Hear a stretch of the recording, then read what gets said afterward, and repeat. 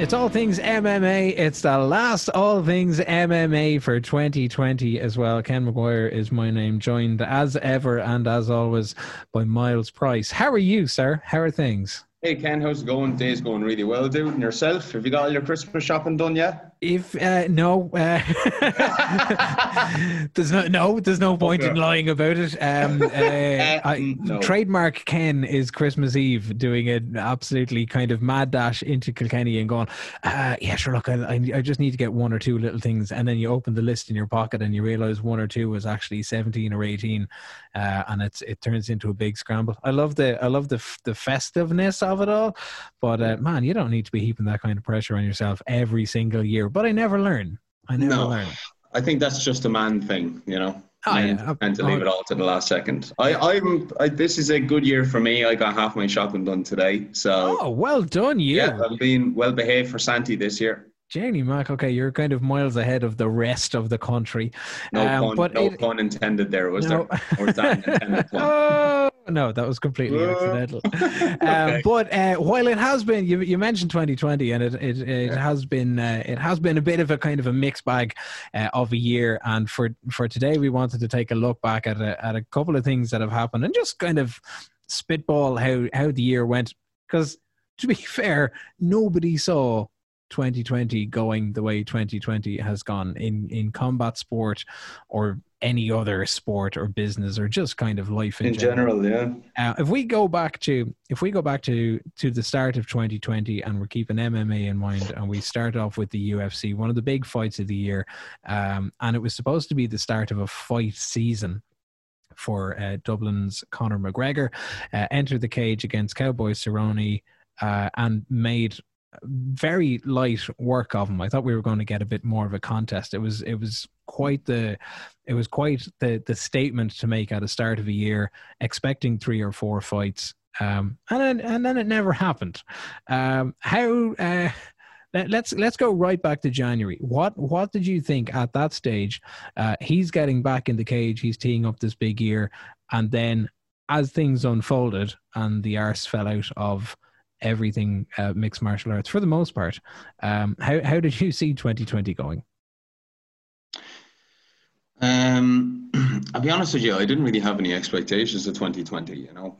It was like I don't think anybody really knew what way it was going to go, or if things like even just the MMA scene, like if shows were going to go ahead or they weren't. Yeah. I have to say, like, as much as I, you know, have my opinions about how MMA and certain promotions are run, like, you know, including the UFC, obviously, I feel like that pretty good job of keeping it together. In fairness, like, I mean, they pretty much ran as smoothly as you can, like, throughout, Yeah. you know, the whole thing, really. I mean, fair play. Yeah, it's been a curious one. I know, like, for yourself, you would have been due to be involved in the kind of the Bellator events that were set to take place in Dublin. All of those are scrapped. Yeah, we've talked about the UFC side of things before. They were quite quick in getting their stuff together. Maybe more so than other promotions. Do you think that it's had and we'll kind of look at some of the results and some of the fights that have taken place over the year. Do you think that the change in scenario, the lack of crowds, everything else like that has played into certain results or certain fighters or certain promotions?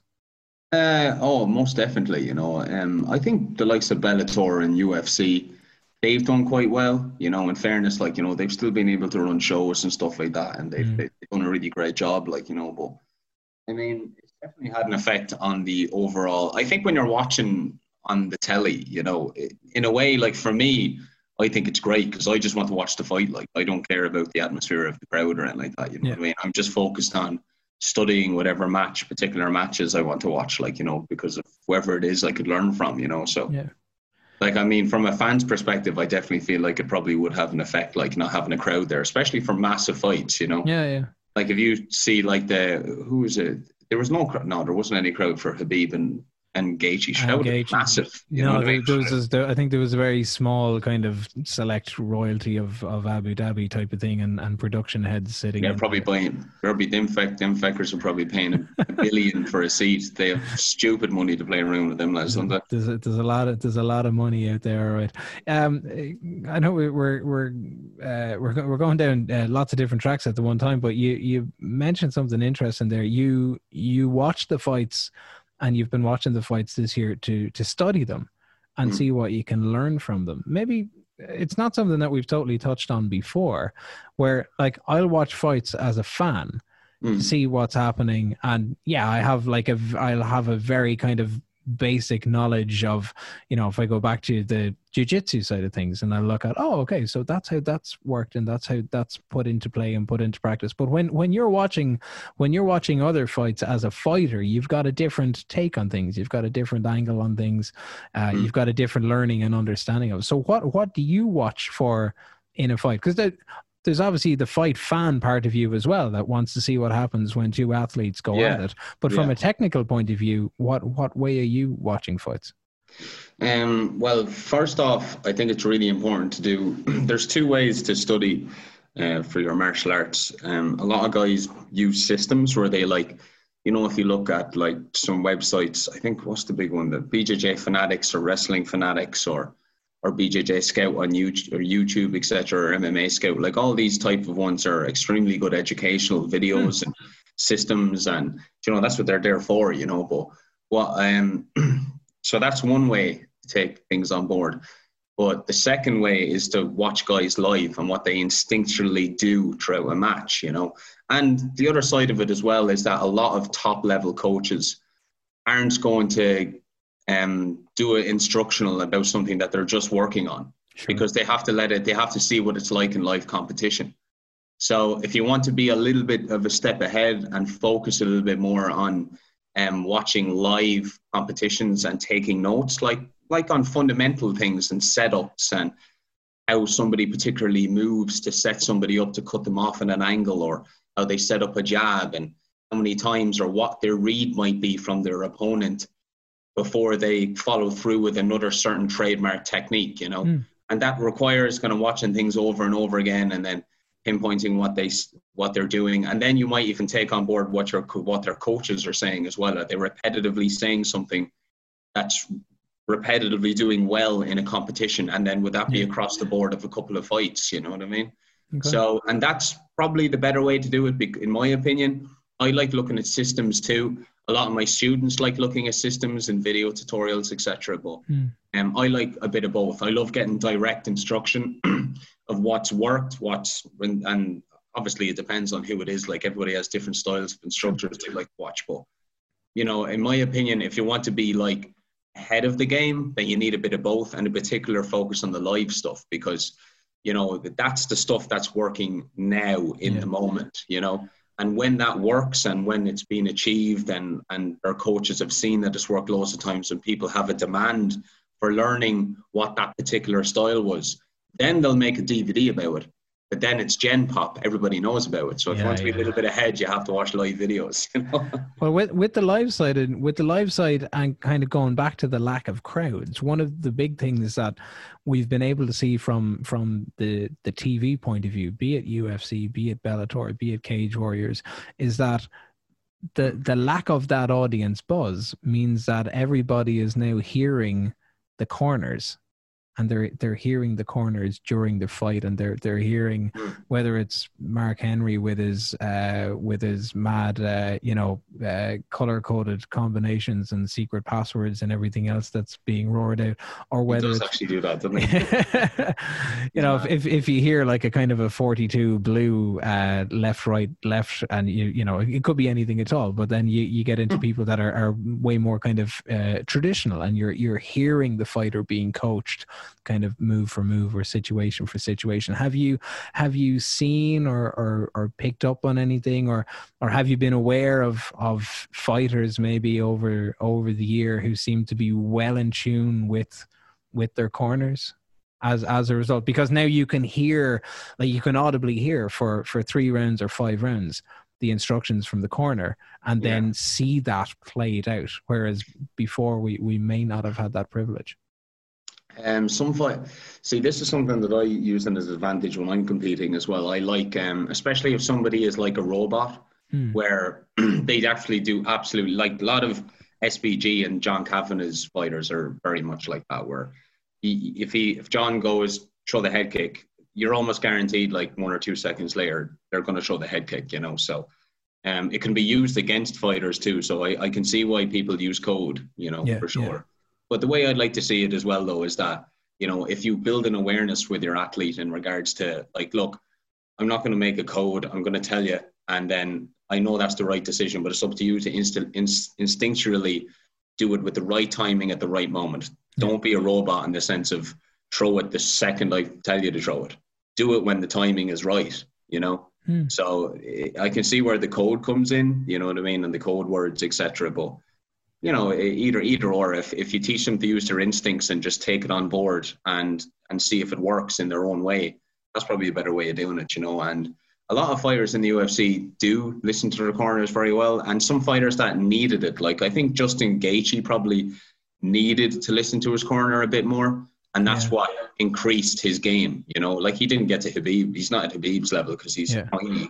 I think because of that, I think that fight was just like one of the major factors for me is that Justin was just absolutely tiny compared to Khabib. I mean, so like from a physicality point of view. Oh yeah, like I mean, like Justin looked like a featherweight, you know. Wow. It was actually one of the more interesting matches because Gaethje had a pretty good he had a pretty good year. He had a pretty good run of things. We got to see that fight against Tony Ferguson. Which was crazy, but that kind of comes back to probably back to the corner side of things, where you've got to listen, and now you're being told, you know, actually if you slow it down and you focus a little bit more on what's happening in the moment, and you're aware of that, as opposed to trying to go out and wear the head off somebody and kind of move through things at pace that it can have a lot better, a lot better in terms of results. Khabib and Gaethje, standout fights for you over the year? Because we've talked a good bit when we started this back in June, July time. There's been a lot of water under the bridge. I remember we'd reflected on the UFC 249 250 side of things, Henry Cejudo and Dominic Cruz. I think we had started back at that stage. That was the same night that Francis Ngannou walked through Rosenstruik with kind of terrifying knockout side of things. Cody Garbrandt made a good return to the win column, getting that knockout that just seemed to come from, you know, back against the cage. He dips low, he goes for the right hook and dribbles poor ass. And so was Covington and Usman this year? I think Covington and Usman was late last year. I think that was the kind of one of the closers for. That's one of the ones that pops to my head that I thought was just great. I thought that was a brilliant fight. Usman, it's kind of funny. Like when you go back through it, that was actually. Do you know what? That was this weekend last year. Yeah, okay. That's how far back that was. That kind of tells you where 2020 is at. Like we've watched a whole string of fights from 2019. They seem like they were yesterday, and it's very possible a list of good fights. Do you know? Get a list up, Ken. I do have a list of. Get it up, Jamie. I do have quite the list of title fights that would have started at UFC 247 and then worked their way all the way up to 256 last weekend. 247. Get that up there, and then in the meantime, have you ever watched that video of your man Jamie going on to the Joey Diaz podcast show? Did you ever see that? No. Where your man Jamie, Joey Diaz started, like, you know, just handing him these, like, you know, ridiculous stars that have like THC levels through the bleeding, you know what I mean, through the sky. Like he just gave him one of these stars, and he was absolutely in a hoop for about 6 hours. He never like took marijuana in his life. He was absolutely in comatose, dribbling all over the place, and Joey told him they're only light yolks, you know. He's a bollocks. And he'll never do that podcast again. Title fights. We had a couple of, do you know what? We've had, I can tell you here, we've got 1, 2, 3, 4, 5, 6, 7, 8, 9, 10, 11, 12, 13, 14, 15, 16, 17, 18. There's been 19 title fights in the UFC. Whoa. Over the course of 2020. Valentina Shevchenko, I think she's had a couple of fights this year. She's had 2 anyway. Back in February, cleaned out Caitlin Chukagian in the 3rd round. The first big kind of title fight was the same night. It was the main event, UFC 247. John Jones and Dominic Reyes. Reyes came close, but no cigar. Then we got into the flyweight side of things. Figueiredo, who would go on to become the flyweight champion, against Joe Benavidez. That could have been for the interim side of things. Zhang Weili, who I don't think we've seen since UFC 248, took on Joanna Jacek. Yeah. Which was a pretty good fight. We mentioned Henry Cejudo and Dominic Cruz, Justin Gaethje and Tony Ferguson for the interim lightweight title, which turned out to be one of the proper, really, really good fights of the year. How Tony stayed in it as long as he did, I don't know. And that kind of begs another question. I know I was kind of jumping ahead, but we had Tony Ferguson fight at the weekend. Charles Oliveira, yeah, and he just looked like a man who didn't have an answer for anything. I'm very surprised. I think that Charles kind of had that hype. He's been carrying that hype since he came into the UFC when he was 20. Yeah. You know, he's 31 now and he's coming into his prime. A lot of top fighters come into their prime now in their late 30s, and then they retire pretty quickly in their 40s. You know what I mean? That seems to be what's happening in the UFC. That's where it's kind of gone these days, you know? Yeah. And you get like the super freak young lads, they're a bit younger, but they don't do as well against the experienced older guys. So, I mean, that's a scary athlete coming in 10 years, 11 years experience in the UFC, and now he's on to that next level. Yeah, and he's one of the guys that I'd really like to study. I like watching him for sure, to take notes. I just think he's technically extremely sound. You know, he's just, everything he does is just right, and he fits the frame of the lightweight division very well now. And I think Tony has a lot of reflecting to do. You know, because Tony, he's figured out now. Do you know what I mean? Mm-hmm. And his morale is down. Yeah. What he really needs to do is go away, think about what he needs to work on, and he also needs to think about, because he can't just throw away his game. He's developed the certain skills that make him very dangerous from the last, 10 plus years of being a pro athlete. So he needs to just really work on the stuff that's not playing well for him at the moment. And I mean, he kind of looked like he got outworked in every department over the weekend. You know, he didn't have an answer at all. No, there's nowhere I saw that Charles wasn't comfortable. You know. Yeah, it makes, having seen how Tony was fairly dismantled by Justin Gaethje, and it probably should have been stopped. I thought at the time anyway, it probably should have been stopped, maybe kind of a round or two earlier, to see him come back and put in not half-hearted, but he just looked like a man who was stuck. I'd be curious to see what he does in kind of 2021. Yeah. Going back to the title fights, we were treated to Max Holloway and Alexander Volkanovski, the featherweight side of things. I think that was their second twist. They had gone late last year. I thought Max took that for you. A split decision in the wind-up, 47-48, 48-47 twice after 5 rounds. And then you had Usman and Masvidal was this year. And Masvidal, we thought, was going to be on that kind of big bounce again. I know you had called it at the time. It was like Usman is just going to do an Usman side of things, and it's going to turn into a snooze fest. Yeah, and it kind of turned into a snooze fest over 5 rounds. And there was nothing. I think Usman's he's a good champion, but he's boring. He's not a fan favorite, is he? Really? Yeah, but from the welterweight division's been like that for a long time, though. It has, but he's a great champion and is boring for the fans. But if we go back to the earlier part of the conversation, if you're looking at Usman from a technical point of view and from a fighter's point of view, is there a lot that you can learn from watching Usman? Yeah, 100%. Tactically very sound. It's hard to beat somebody that's very well rounded like that. You see, you know. Yeah. Like he's big, he's strong, he's athletic, he's determined. All around, he just ticks all the boxes. Like he'd be very hard to beat now. In fairness, you know. Okay. But like from a fan's point of view, not really, you know. Yeah. I don't think. The big one, which we previewed, it could have been August, maybe. I want to say August, but now I got to click this to find out if it was August. It was the 15th of August in Vegas. Stipe and Daniel Cormier got to go and complete their trilogy for the heavyweight title. It happened 1-1. Horrible. And then it turned out to be a fairly unanimous decision for Stipe in the end of it all. Yeah, we know. Yeah. you were so disappointed at the time. God damn it. It's just that you just feel good. Like I'm not very close to DC, but I do know him. Like, we have chatted and stuff like that. And he's a great guy, like, you know, and he's very close to my friend Kyle. Yeah. So it's like, you know, his last fight. Yeah. You'd can't feel too sorry for him. He's a multi-millionaire, but you know what I mean. Though it means more than money to him. Like, you know. I know. We're kind of close to the end of the list of the title fight side of things. Jan Blachowicz and Dominic Reyes. So this happened when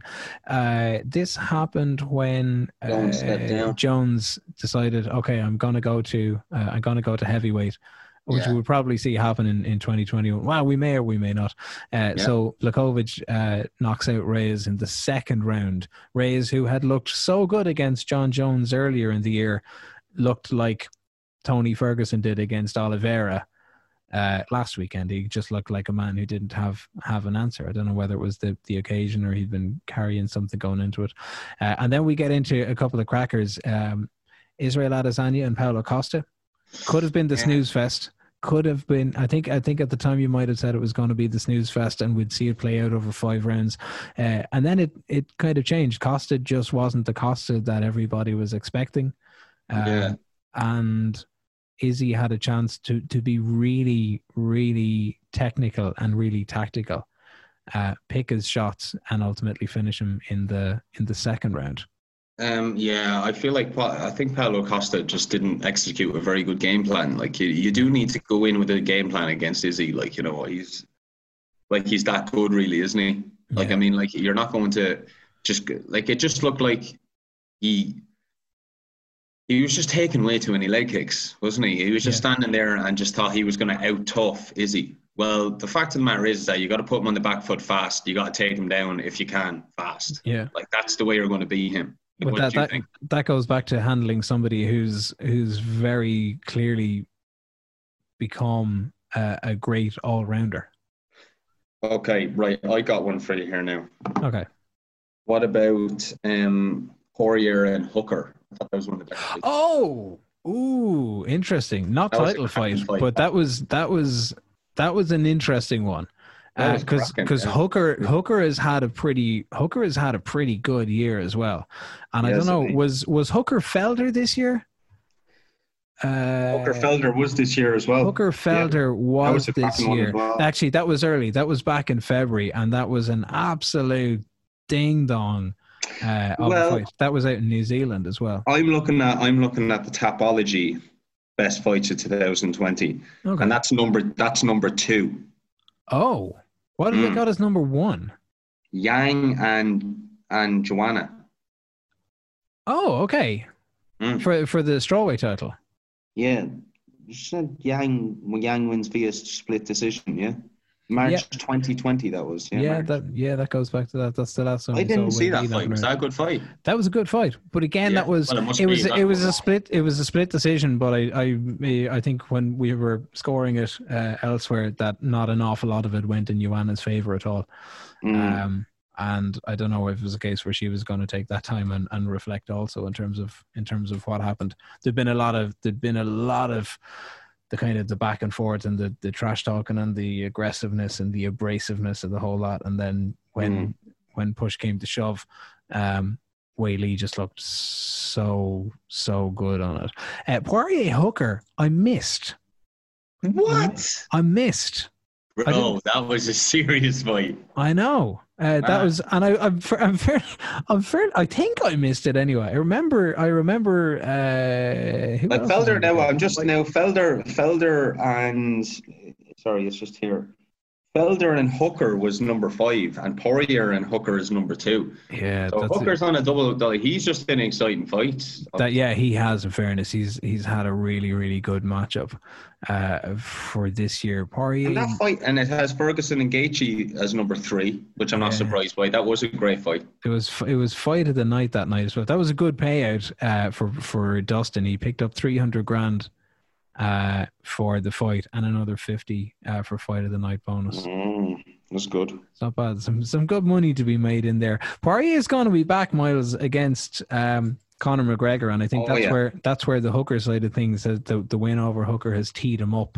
The win over Hooker was in June, has teed up the whole McGregor side of things. It's booked for the 23rd of January. Actually, there's going to be a couple of busy fights. I think Khamzat Chimaev is due to fight Leon Edwards earlier that week as well.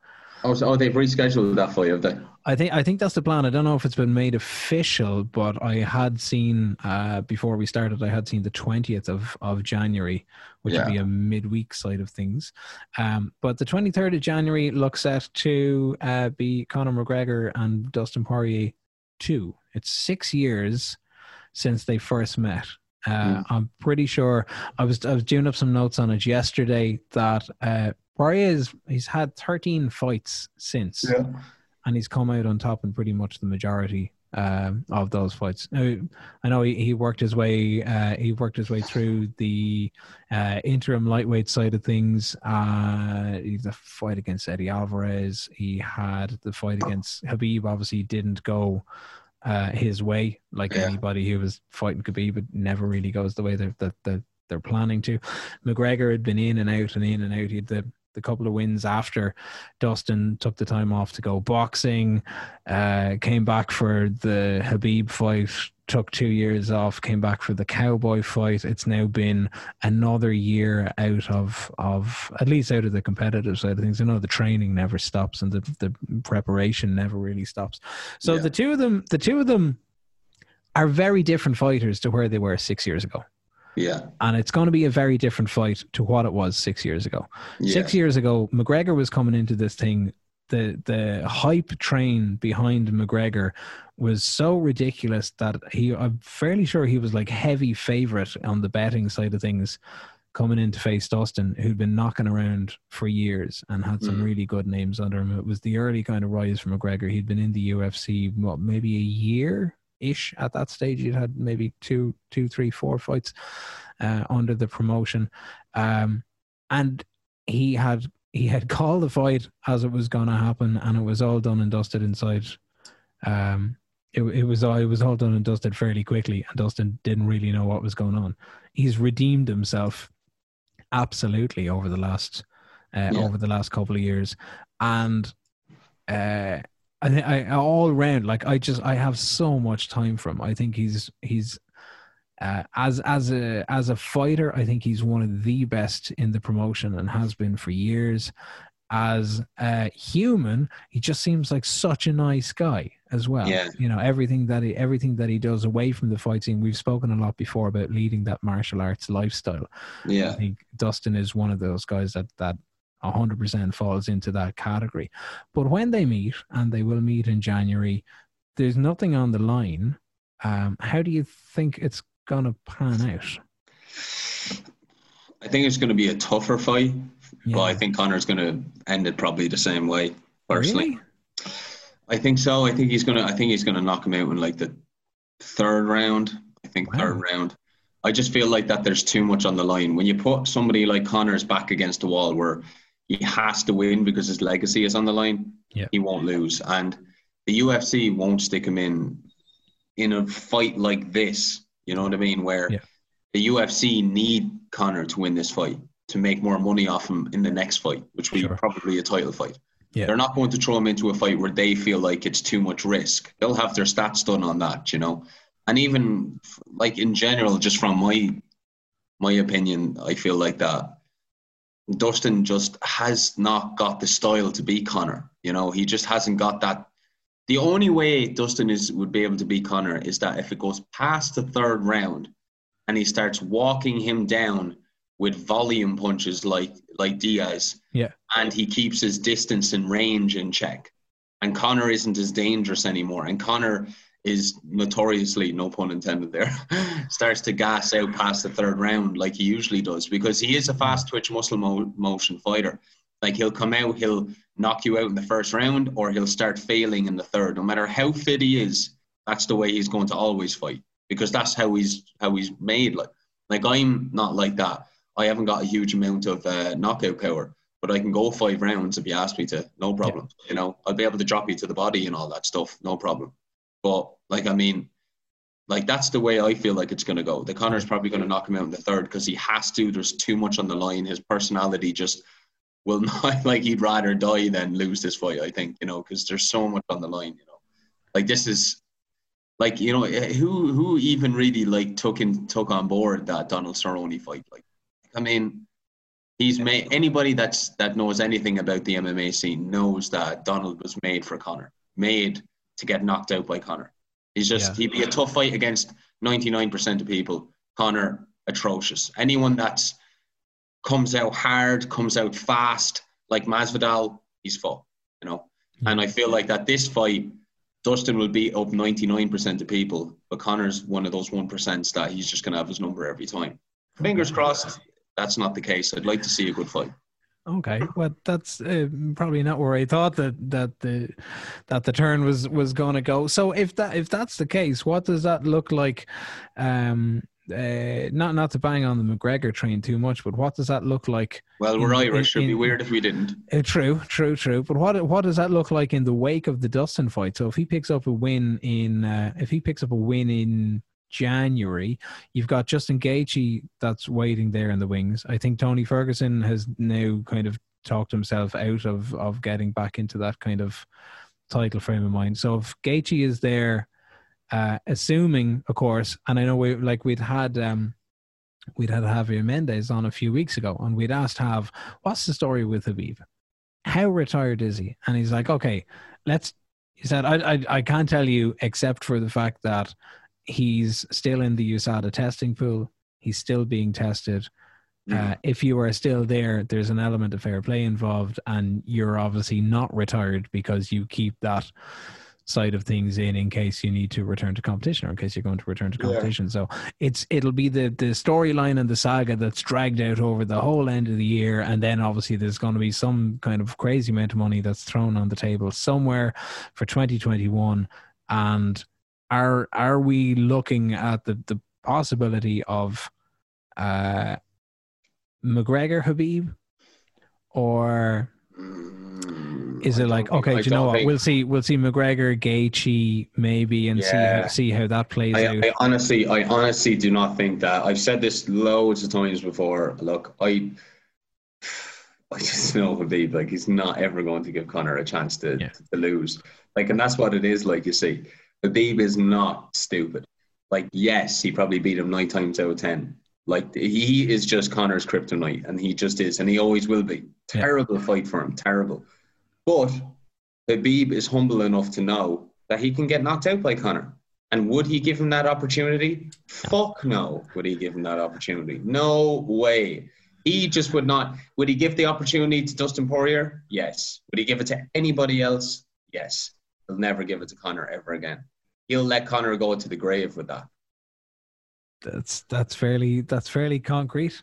I kind of expected it that way. I don't think anybody who's looking at kind of 30-0 or you know, cementing legacies or anything like that would put the risk of the sheer level of trash talk and everything else that will come with it, because that's all it will be. It won't be a case of, you know, oh listen, it was a good fight, it's grand, sure, look, we'll do it again. It's like, No, because now you go to do it again, and the stakes are even higher. If Khabib comes back, he's fucking he's doing some big legacy fight or something to make 30-0. It's not going to be against Conor anyway. So let's say Khabib doesn't come back, and let's say we have a fairly open lightweight side of things. Then a 155 for 2021. We've got Dustin and Conor that kick things off in January. Conor takes that, for argument's sake. Gaethje is kind of waiting in the wings. And we see the possibility of a turnaround maybe 3-4 months later. Could you see Conor McGregor being lightweight champion by springtime? Yeah, I can see Conor being the lightweight champion again, for sure. And if he does, is there a case for defending the lightweight title against Khabib?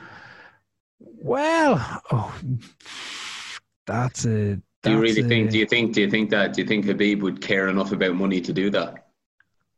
No, but I think Khabib. Conor would. I think Khabib would look at it and go, okay, so he's not retired. He's still in testing, but he has relinquished the title in a little bit of kind of a John Jones side of things. Yeah. And then you get McGregor in the champion as a spring, and then Khabib comes back and goes, well, I know this guy can't beat me. Or comes back with that mentality and goes, I'm just coming back to pick up this title. This is mine. And I'm 30-0, and it's another title win. And it just goes to show you that you will not beat me. There is that. Now there is that. There's most definitely that's there. Of course it is. Like, if Conor wins, there's the money, there's the 30-0, there's the legacy. Yeah. I just feel like he has bigger fish to fry for 30-0. I feel like that. Go up and have a friendly fight against your manager's other boy there, Kamaru Usman, at welterweight. Take his title. Now you have 2 titles. Now you've conquered 2 weight divisions. You've done what everyone else has done, because that's what everyone is doing these days. Yeah. And you've already beaten Conor. And it just means way more, doesn't it? If he went up and he won a welterweight title and, like, he has 2 titles and the 30-0, like, that's cement then. He's above everybody else. Like, nobody has ever done that. If he does that, well, like, is he the best of all time now because he's 29-0 and he's a lightweight champ? Probably not. Probably not. Yeah. And that's unfortunate to say, because that's just the expectations of the greatest of all time thing. Like, the greatest of all time argument is very vague. I mean, we're just always going on speculation as to what it is. Yeah. Like, it's like you're the greatest of all time of the current week. Exactly. And then next week it's a different. Like, I mean, how many times? I'd love to get a euro every time Joe Rogan has said this is the greatest fight of all time. One of the greatest of all time. I mean, fuck, every weekend he says that. Always. Yeah. Okay, so potential champion by springtime. If that was the case, I'd be curious to see what happens. The fight season that was supposed to take place for 2020, that gets him 2 fights in. There's always the carrot of a Nate Diaz trilogy fight with enough money on the table. Yeah, that's a good. Yeah, Conor's going to do that. Of course he is. Definitely. For 2021, we're going to see a couple of other things. So we're going to see John Jones move up to heavyweight. Yeah. And see what happens. Whether it's straight in for a title shot against Stipe or not, I don't know. We're going to see Israel Adesanya move up to light heavyweight. Yeah. And go after Blachowicz for that title. We had... who else was talking about moving up? I think there's a lot of moving up. I think there's a lot of guys that are looking to get on that kind of 2 title train fairly quickly, and spark a lot of 2 weight class champions for next year. Excited by it? Yeah, I'm excited by it. I feel like that. John Jones is probably going to. It's so hard to know, isn't it? Like, I mean, John Jones fashion, I think that he's going to probably take the title. Like, it's hard to deny John Jones, isn't it? Like, really. Like, it is a little, yeah.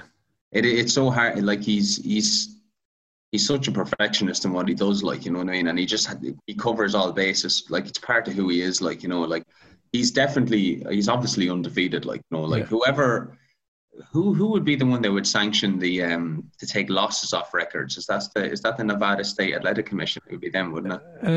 I suppose. Oh, you're talking about having that the loss. What was it? An illegal strike or the elbow? Yeah, like he's undefeated. Yeah. Like I mean, he was just destroying Matt Hamill that night. You know, so I think that he could win. I think if I had to place a bet on it, I'd say that he would be the heavyweight champion by next year. Yeah, definitely. Wow. Okay. And Adesanya in terms of light heavyweight? Not as confident about is he going up to light heavyweight now. Like, I mean, John Jones is pretty seasoned with high caliber fighters, not just in the current age, but in the previous decades, like the legends. Like he's taken out the best fighters of our era, you know what I mean, at the last one.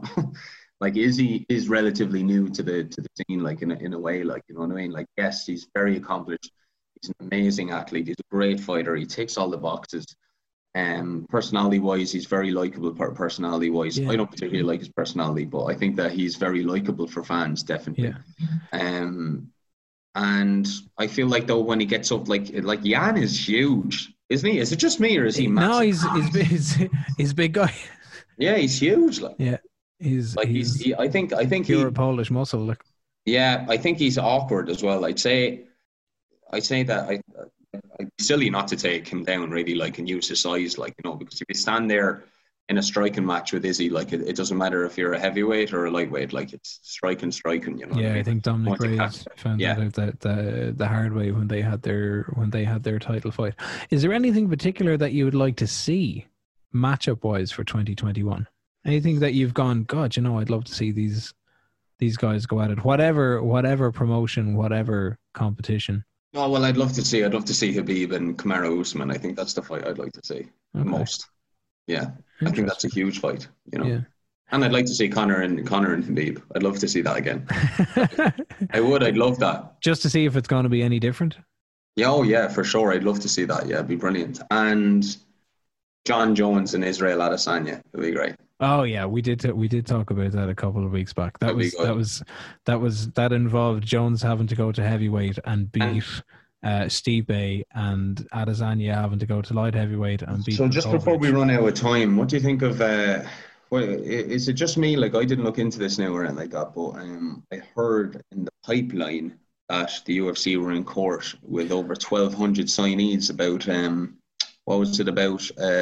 Your man Andrew Yang, the guy who's running for mayor of New York, was it all of them in court talking about the Muhammad Ali Act towards UFC and all? Yeah, this is the class action lawsuit that was being taken against the UFC. Right. So this is going on a couple of years. This is going on 4, 5, maybe 6 years. If you read, I think I might have read it on The Athletic. If you read Bloomberg.com, they have a piece that says the lawsuit, it was 6 years ago, filed 6 years ago by former UFC fighters claiming that the promotion company's parent engaged in an illegal scheme to eliminate competition that allows it to pay fighters a fraction of what they would earn in a competitive marketplace. So earlier this week, the green light was given for the lawsuit. If the lawsuit holds up, it might still take years to resolve. And if it doesn't, there could be a settlement that's involved depending on what way the conversations go. But if the class action suit is successful, there's anywhere between 2.5 and $5 billion at play. Mm-hmm. Now whether that goes, gets distributed out between the 1,200 that are taking the class action, or whether it's put aside, or there's going to be all kinds of costs and one thing and another. But to put it in perspective, the UFC was sold for $4 billion in 2016. So there's a lot of there's a lot of money at stake, but that's a conversation that's really going to be, I think that's going to be one thing we're going to be talking an awful lot about when it comes to 2021 is fighters' rights, and that's fighters' rights on every level. That's that's pay and compensation that trickles into fighters, to coaches, obligations.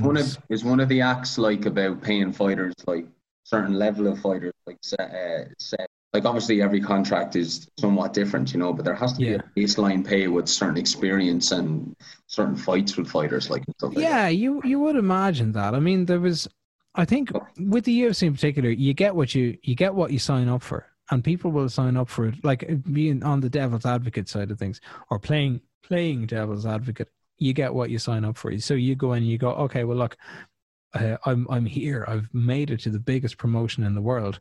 They're going to pay me 10 grand. Yeah. But if I win the fight and I go out the next time, they might pay me 20 grand. Yeah. That's cool. And it'll trickle along that way.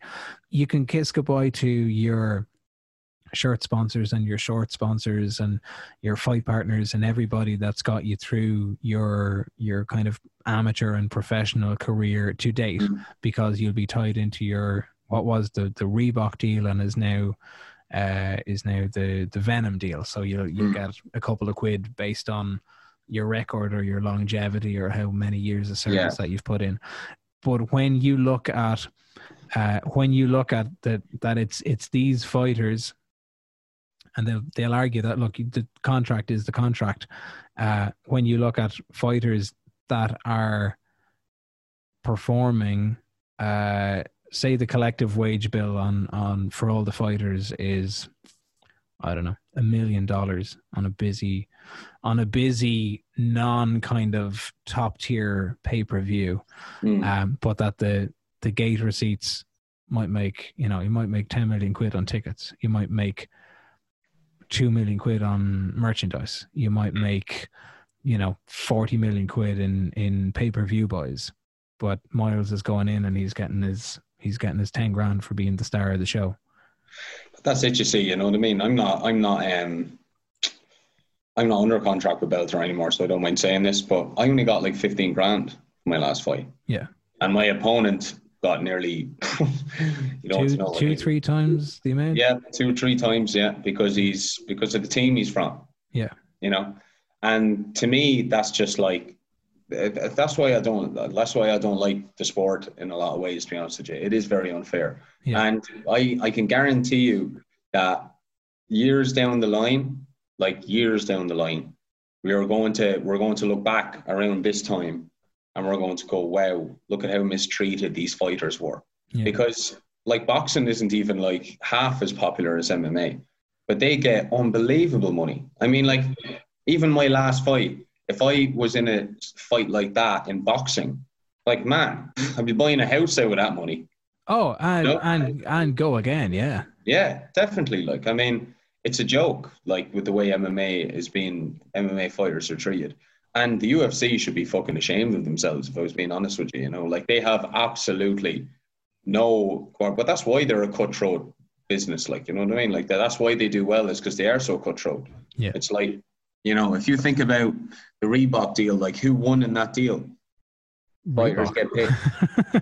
Well, Reebok, and UFC won. Like, I mean, what? So the fighters can't make their own money from their own sponsors, which would be the majority of the money they'd make, actually. It wouldn't be... A lot of fighters left the UFC because they were banking on their sponsors each fight. Absolutely. Banking on fees, like, you know what I mean, from the UFC. So, and it's just so hypocritical from the UFC, because you go in, they get all their sponsors and their livelihood and their money just swept out from underneath them. And you go into the middle of the octagon and there's a big fuck off Bud Light logo in the middle of it, like going, well, the fighters can't do it, but we can. We'll make more money. You know what I mean? Like, how that's just like such a kick in the face to all the fighters, like, that the promotion isn't even taking the same stand. Yeah. That they're taking more, like they're making more money and the fighters are making less. That's basically what they said. It's like, here, look, you're getting fancy uniforms and we're taking away 2 to 3 quarters of your overall earnings usually, and we're going to make more. So see you later, whatever. Well, just to go back on you mentioned the boxing side of things and be able to buy a house with it. I'm not totally sure what the final count on the prize money. There was no official purses for Anthony Joshua and Kubrat Pulev, which was this weekend gone. So Joshua wins the fight and he sets up the potential fight with Tyson Fury. Yeah. But it looked like, if according to the Telegraph, that the fight alone would give Anthony Joshua more than $13 million. Oh my God. Pulev would, as the challenger, would be taking $4 million. But you go back to when we were talking about Dustin Poirier and Dan Hooker earlier in the year, $300,000 towards Dustin Poirier, $110,000 towards Dan Hooker. Small money, and out of that, like out of $13 million for Joshua, which is $13 million that's going to be paid out of, you know, sponsors and TV and pay-per-view and everything else. You go out of that, once you've got your coaches paid for and your training camps paid for and your team and your holidays and your hotels and accommodation and your food and your nutritionist and your blah blah blah, you're going to be left with an awful lot of money out of 13 million quid. But if you're Dan Hooker, or maybe Dustin, because you got to fly and you got to travel, you put in a 12-week camp, it's going to cost you an awful lot of your 300,000 before you start seeing kind of return on it, or before you start paying tax on it, or before you start doing anything else. But it's going to be a conversation, I think, that we'll probably be talking a lot more of for, and a lot more about for next year. And I'd love to get somebody that can give us something of the inside track. We might try and arrange that. Yeah. Definitely. See what the lay of the land is. We'll get Andrew Yang on. Why not? We'll put it to the man himself and go, can you tell us about your court case, please? Good sir. Yeah. And what $5 billion will do to 1,200 former fighters. See what the story is. Collective bargaining and unions and everything else that comes into play as well. Yeah. So there you go, Miles. That's a lot of conversation about 2020 and kind of loose plans for 2021. The Team Rhino Kilkenny side of things, I'd imagine you're hoping will be back up and belting away with classes and new ambitions and everything else. Have you plans in the pipeline for 2021? Or are you just kind of seeing for the moment how things are going? You know, I've learned my lesson about making plans in this whole pandemic. So I'm waiting until there's confirmation as to when we're out of this altogether and for a consistent period of time, because I'm not going to go plan the stuff for January. I mean, we all know we're going into lockdown again in January, you know. So. Yeah, it'll turn things around, but at least we have a bit of optimism anyway, and more so than kind of 2020 presents. No, forget about that. Bah humbug. Forget about I hate optimism. Don't want that for Christmas. We see you're grand. You've got most of your Christmas shopping done. For those of us that don't have it done, optimism is all that we've got to hang on. You're just jealous. You're just jealous. I am, to be fair. I am. I'm so underprepared. It's not even funny. Well, look, on that note, thank you for the company and the conversation over the course of 2020. We're going to take ourselves a break for the Christmas side of things, and then we are coming back recharged and ready for round 2 or season 2 or whatever the hell 2021 brings us. This has been All Things MMA. I've been Ken McGuire. You have been Miles Price. Any closing words, by the way, before we No, it's just been an absolute treat doing this. Like, I love it. Every week, it's just a great little routine, jumping on, talking about all things MMA, like, you know, and just like spreading the word of MMA around this area of Ireland. It's great, you know, and I hope everybody's enjoyed it, and thank you to everybody that's tuned in, and I'm looking forward to season 2 in the new year. And super good stuff. Well, until season 2, I will talk to you soon. You can catch up on Spotify, Google Podcasts, KCLRFanzone.com, which will get a little change itself in the new year, but we'll be back to do it all again in January. Good luck.